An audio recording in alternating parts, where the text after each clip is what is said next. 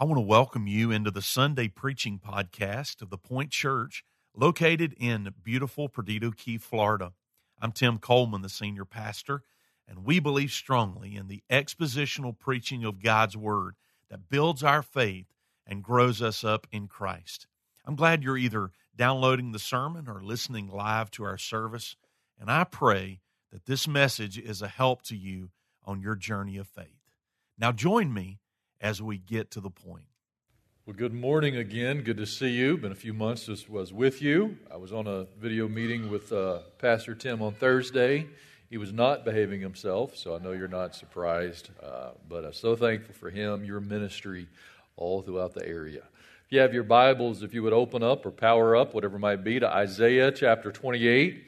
We'll be in verse 14 through 23 this morning.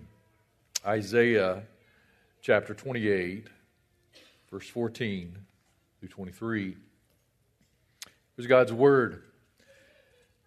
Therefore, hear the word of the Lord, O scoffers, who rule this people who are in Jerusalem.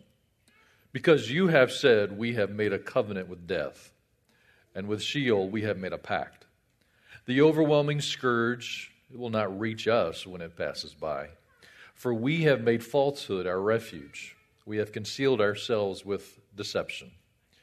Therefore, thus says the Lord God, behold, I am laying in Zion a stone, a tested stone, a costly cornerstone for the foundation, firmly placed. He who believes in it will not be disturbed. I will make justice the measuring line and righteousness the level.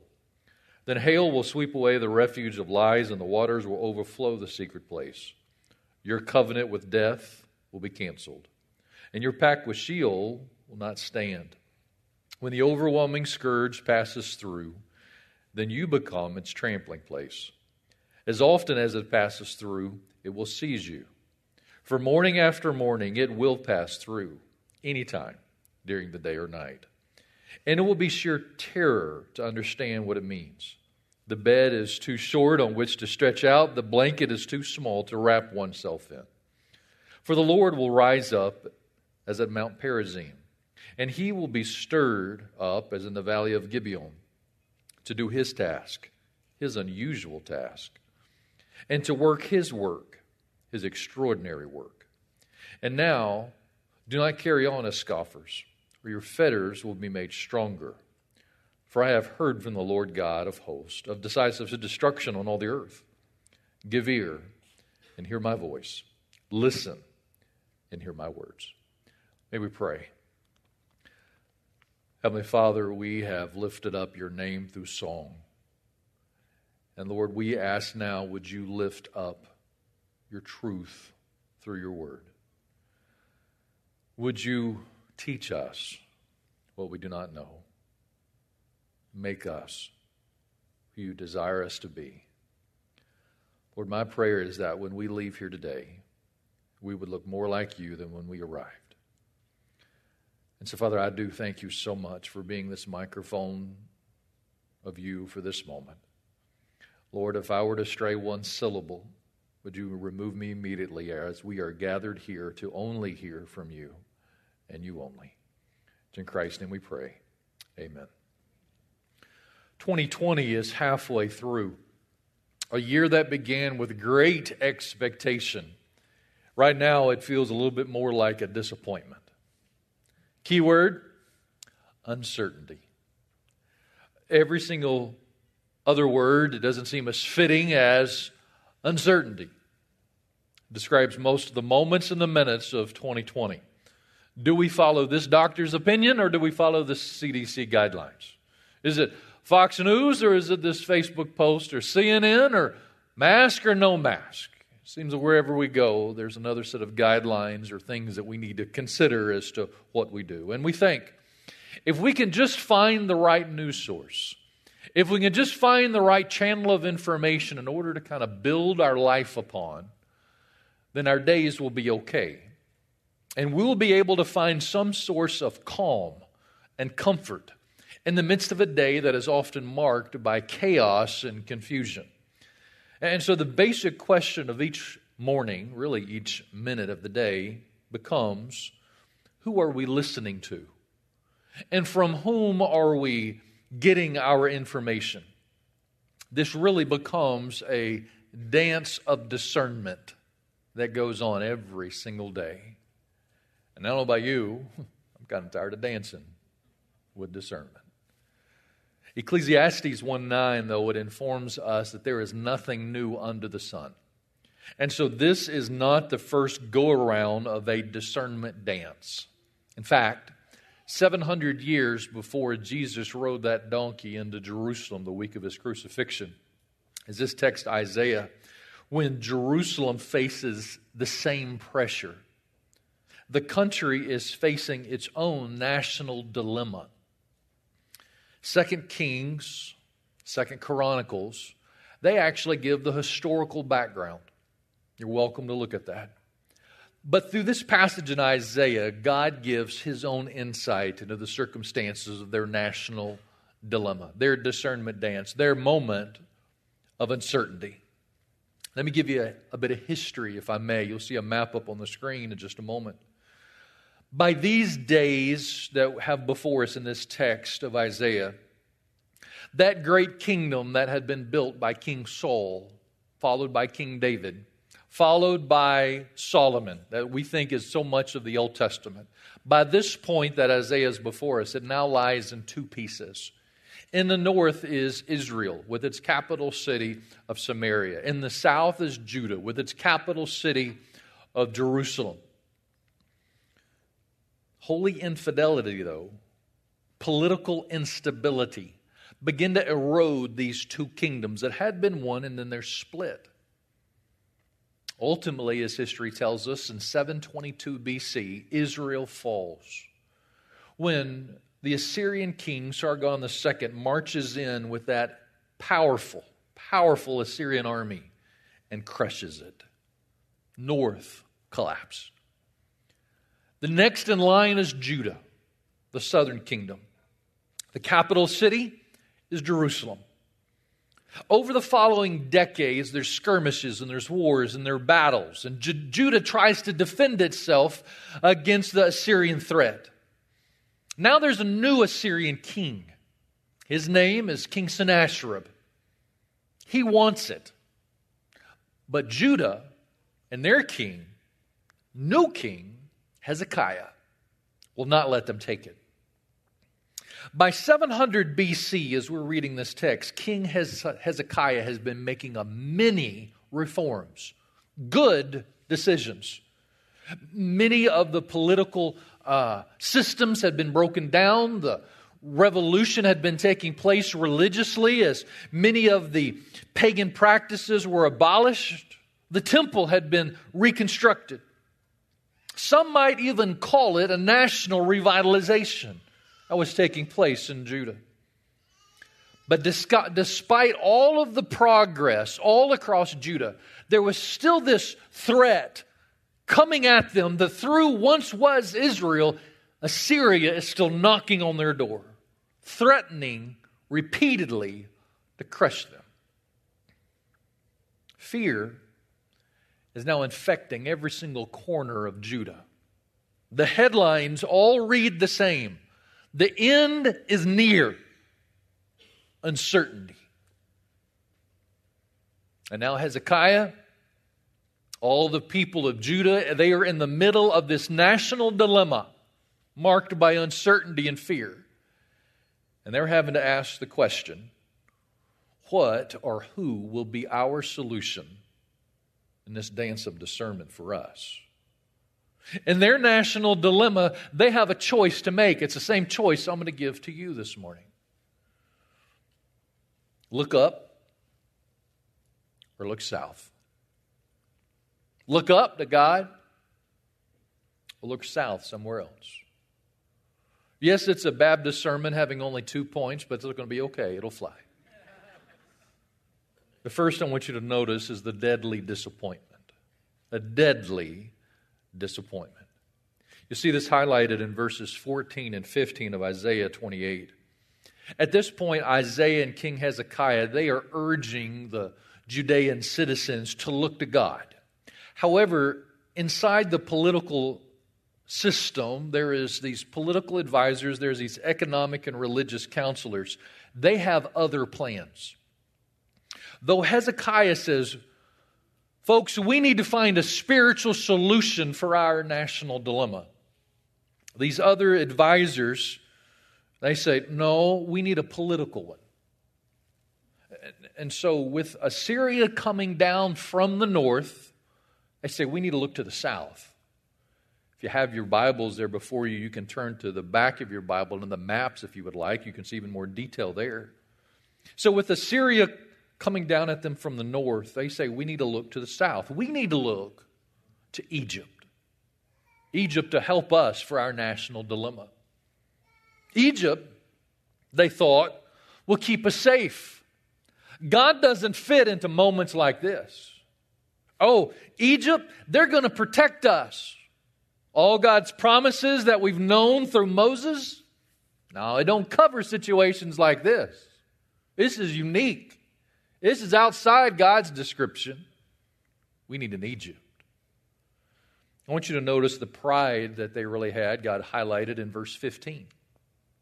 This overwhelming scourge, which is Assyria coming, it will not reach us when it passes by. This group, they really believed that Judah, they were untouchable if they just sided with the government of Egypt. For them, they thought, if we're going to look to God, that's foolish for a day like this. Who looks to God in the midst of a national dilemma? Hezekiah, that's dumb. It's foolish. And so the recommendation to Hezekiah from these advisors is that the answer to our moment of uncertainty is found the way of politics. We need an Egypt. That was the counsel that Judah heard, and Hezekiah heard. This was the message that was spreading all across the country. God described their heart this way. If you were to flip over one chapter into Isaiah 29, here's what it says in verse 13. God is describing their heart. This people, they draw near to me with their words. They honor me with lip service. But they remove their hearts far from me. And the reverence for me consists of tradition and learned by rote. Friends, this is functional atheism, is what it is. Meaning they confess their love of God with their mouth, but they denied Him with their lifestyle and their daily decisions. For them, God was an event that they went to, not a relationship that they walked in. And so for their national dilemma, political solutions served as their functional savior for the moment, or so they thought. Friends, let me just take a moment and say this. God has ordained the institution of government. He has done it for our good and for His glory. And whatever government style that is reflected in all the world, whether it's our democratic republic or another type of system, every government is purposed to give guidance, to ensure justice, and to help bring about order to whatever that society is. Romans chapter 13, it really informs us of the good purpose that God has placed the government for us. 1 Timothy 2 tells us here as Christians, here's how we are to relate to a government, how we're to pray for governmental leaders. But let me just say this. Regardless of the country or the type of government you're under, or regardless of your political affiliation within the American system, politics make a really lousy God. I want you to notice how God describes the potential partnership if Hezekiah chose for Judah to now partner up with Egypt. I want you to look back into verse 15. He just says, if y'all do this, Judah, it's going to be a covenant of death. It's going to be a pact with Sheol, which was the Old Testament way that they refer to the place of the dead. It's going to be a rescue plan that's built on lies and deception. Now, if you'd to flip over 2 chapters to Isaiah 30, 1 through 3, here's what God says about this potential partnership for their national dilemma. Woe to the rebellious children declares the Lord, who execute a plan, but it's not mine, and make an alliance, but not of my spirit, in order to add sin to sin, who proceed down to Egypt without consulting me, to take refuge in the safety of Pharaoh, and to seek shelter in the shadow of Egypt. Therefore, the safety of Pharaoh will be your shame, and the shelter in the shadow of Egypt, your humiliation. Now, perhaps as you're sitting here in 2020 and you're reading this account of history, it's going through your mind, Judah, what are you thinking? I mean, when there is a national dilemma that comes, trust in God. Amen? That's what we're supposed to do. Egypt, it looks strong, but God is stronger. Whatever the situation, follow God at all costs. If you put your hope in Egypt, you're just foolish. And that's the counsel that we today would give to Judah. It's kind of like watching that scary movie and we know what's behind the corner. It's that insurance commercial when, what do they choose between? Getting in the running car or do they get behind the chainsaws? It was like, yeah, go with the chainsaws. You're thinking, what are you thinking? And that's our counsel to Judah with Egypt. But before we get the speck out of Judah's eye, we need to check our own eyes for logs of the exact same behavior. There's this question that hangs out there for our moment of uncertainty.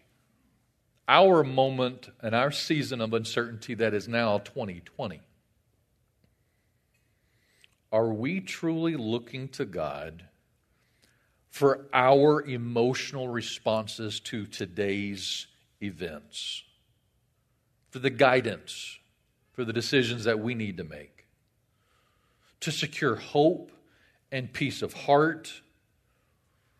Or are we looking to politics? Are the opinions of a collective number of people on social media? Or a certain TV program that you like to get your guidance from? In this day of uncertainty, are we looking for an Egypt?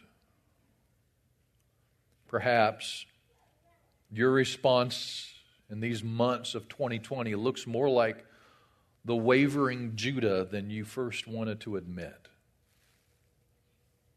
May I ask this Lord's Day, where is your hope actually functionally resting?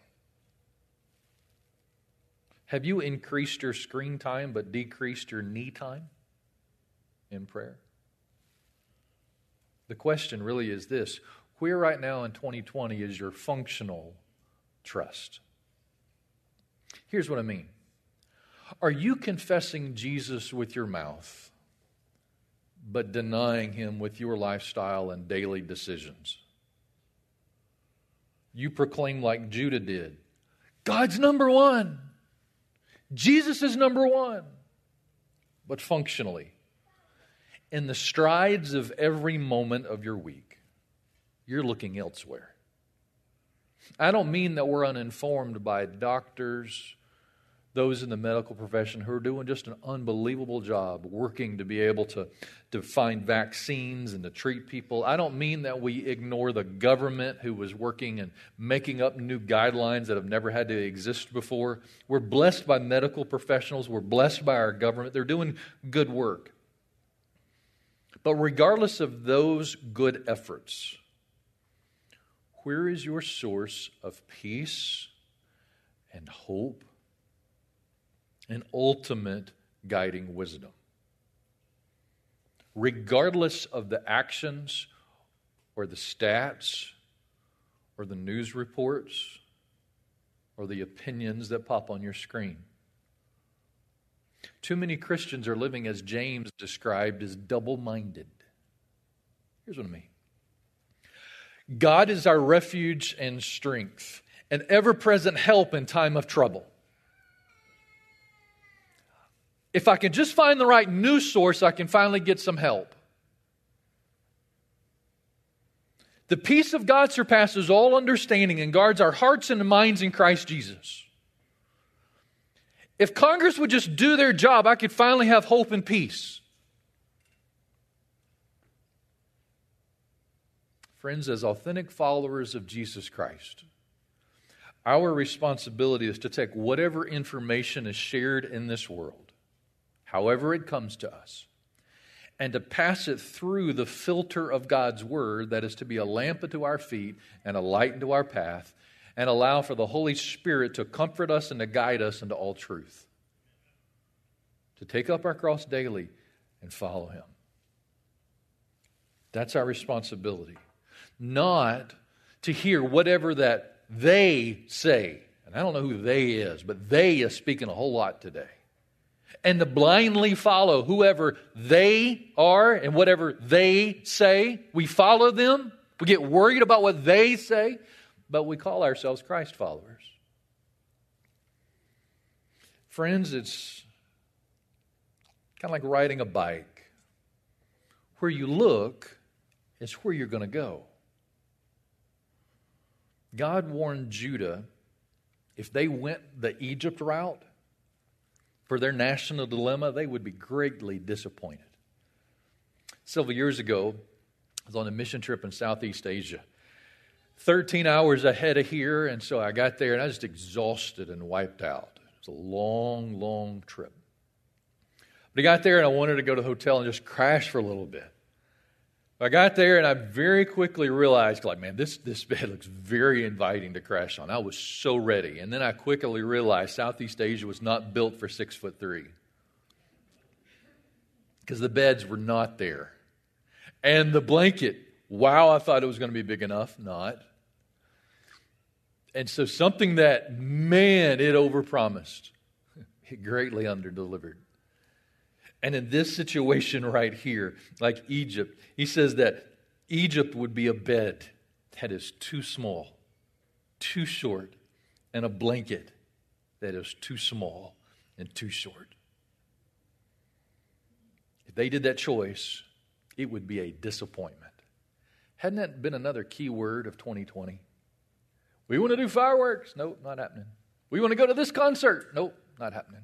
We want to go to this restaurant. Oh, nope, not happening. We want to go to ball games. Nope, not happening. Unless you pay for your cutout to be behind the backstop. It's just a year of disappointment. But here God says, if Judah chooses Egypt for their national dilemma, the disappointment's not just going to be sad, it's actually going to be deadly. So he warns them, don't go that way. I'm going to ask again, are you looking for an Egypt this year? Another place to be consoled that's not God? God had an alternate choice for their deadly disappointment. He had a costly cornerstone. That's number 2. Deadly disappointment. Number 2, costly cornerstone. All throughout the county and even directly across the street, subdivisions are just popping up all over like popcorn. When the builder begins, they have to get the elevation boards just right, then they can come in with the footing, then they can do the foundation, then they can get the boards and the walls, and everything goes up from there. But if they mess up on the elevation boards, if that first step is not accurate, the rest of the building process is just going to be a catastrophe. It's just all going to crumble accordingly. And here in block architecture that this is referring to, that first big cornerstone has a crucial role. It has to be this big old block cornerstone that, guess where it's at? Corner. There you go. It has to be at the exact elevation required, pointed in the exact direction the rest of the building needs to go, so that it can order the rest of the build. The cornerstone's huge. The cornerstone has to be comprised of the strongest of materials in order to endure the life of the structure. And in the face of an Egyptian option that Judah is considering here, God is offering His people through Isaiah in verse 16 something else. In verse 16, it says, you're looking to Egypt. Behold, I am laying a Zion, a stone, a tested stone, a costly cornerstone for the foundation, firmly placed. And he who believes in it will not be disturbed. So he's promising this rightly laid stone that you can actually align your life on at the perfect everything. You can align yourself to it. He is promising this tested stone that whatever comes, it's going to be able to endure it. He's promising this costly stone that you can't just run out to Walmart or order on Amazon, even if you are a Prime member and can get it in 2 days. No, it has to be something that's costly. That's what he's promising right here. It's of great value. And God says, I'm going to lay this stone in Zion, which is Jerusalem. And if you would rest your life on this stone, instead of looking to Egypt, if you would rest your life on this stone, you will not be disturbed. I want you to underline that word right there in your Bible. The word right there is the word yakish. Here's what it means, yakish, disturbed. Here's what it fully means. Not be hastened, shall not waver, not be hurried, not be in a frenzy, no cause for panic. Yakish. Isn't that what we're wanting this year? To not be in a panic, not live in a frenzy. On this cornerstone, you can build your life, you can build your church, you can build your country, you can build your relationships, you can build everything on this cornerstone. You can find your peace. Threats can come from without. It's going to be good enough. Fears are going to might rise up from within. It's going to be good enough. It's not going anywhere. If you believe in this stone, you won't be disturbed. Yakish. You'll be locked in. You can trust the cornerstone that God's going to promise. He promises to lay. It won't disappoint you. And what God promises, He delivers. Look at these verses that confirm it. 1 Peter 4. And coming to Him as a living stone, which has been rejected by men, but is choice and precious in the sight of God, you also, as living stones, are being built up as a spiritual house for a holy priesthood, to offer up spiritual sacrifices acceptable to God through Jesus Christ, for this is contained in Scripture. 1 Corinthians 3. For no man can lay a foundation other than the one which is laid, which is Christ Jesus. Ephesians 2. So then you are no longer strangers and aliens, but you are now fellow citizens with the saints and are of God's household, having been built on the foundation of the apostles and the prophets, Christ Jesus Himself being the cornerstone, in whom the whole building, being fitted together, is growing into a holy temple in the Lord, in whom you also are being built together into a dwelling of God in the Spirit. Friends, Christ Jesus is the cornerstone that our Creator has supplied graciously to us for us to build upon. He is the one to look to on the easy days. He is the cornerstone to look to on the difficult days. He is the one to build upon in the national dilemma days of uncertainty. When life presses down on you, threatens you, attacks you, because this Christ, the cornerstone, is tested. And He was found to be without sin. This Christ, the cornerstone, is costly. Cost Him His very life. And whatever may come from any direction, regardless of its severity, without, within, you can trust Him. Let me say this, beginning with your eternal home. Remember that Hebrew word? Yakish. Say that. Yakish. It's like something we eat. Yakish. It has a Greek brother. We know in Romans 10, 9 and 10, it's kind of that frequent passage that you might be familiar with. Remember, it says, if you confess with your mouth Jesus is Lord and believe in your heart that God raised Him from the dead, you will be saved. For with a heart a person believes, resulting in righteousness, and with a mouth he confesses, resulting in salvation. But then there's verse 11. For the Scripture says, whoever believes in him will not be disappointed. I tell you, in a year of 2020, I'm looking for something that doesn't disappoint. Our Creator is graciously offering to everybody a non-disappointing, eternal foundation that does not shift or change depending on a political poll or the recent news cycle.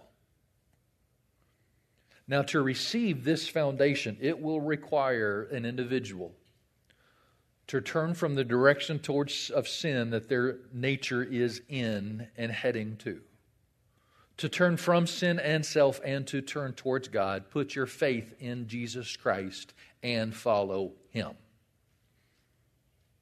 Then one can build upon this cornerstone. Some of you perhaps here this morning need to do that. After the service, I'll be available. Joe will be available. If we can help you build your life on the cornerstone of Christ, we'll be happy to do that. But it's not just for eternal life. This is for the here and now and the strides of every day. Look in verse 17 to see how God aligns and guides and sustains us now. Verse 17, I will make justice the measuring line and righteousness the level. Point family, listen to this because this is all over the news, all over the headlines. Justice is massive right now. A call for justice. And justice is good things. It's a godly characteristic. But know this, any endeavor to bring about justice and what is right, whether it be in a personal relationship or in a church or in a country, any effort that does not begin and build upon a foundation of Christ Jesus as the cornerstone in that strategy and effort, it will be a disappointment and it will fail. Now, if you don't really care for the option of building your life on a cornerstone of Jesus, let me just give you two other options. One, you can have you as the cornerstone. That's a question that says, here's what I want. So I'm going to build my life upon me. I'm going to be true to myself as everyone pushes. And I want to build a life on me. So a life built on you is that your preferences and your wants and your desires is what everything's built upon. You get everybody else around you to build their life on you. Your life is aligned by you, guided by you.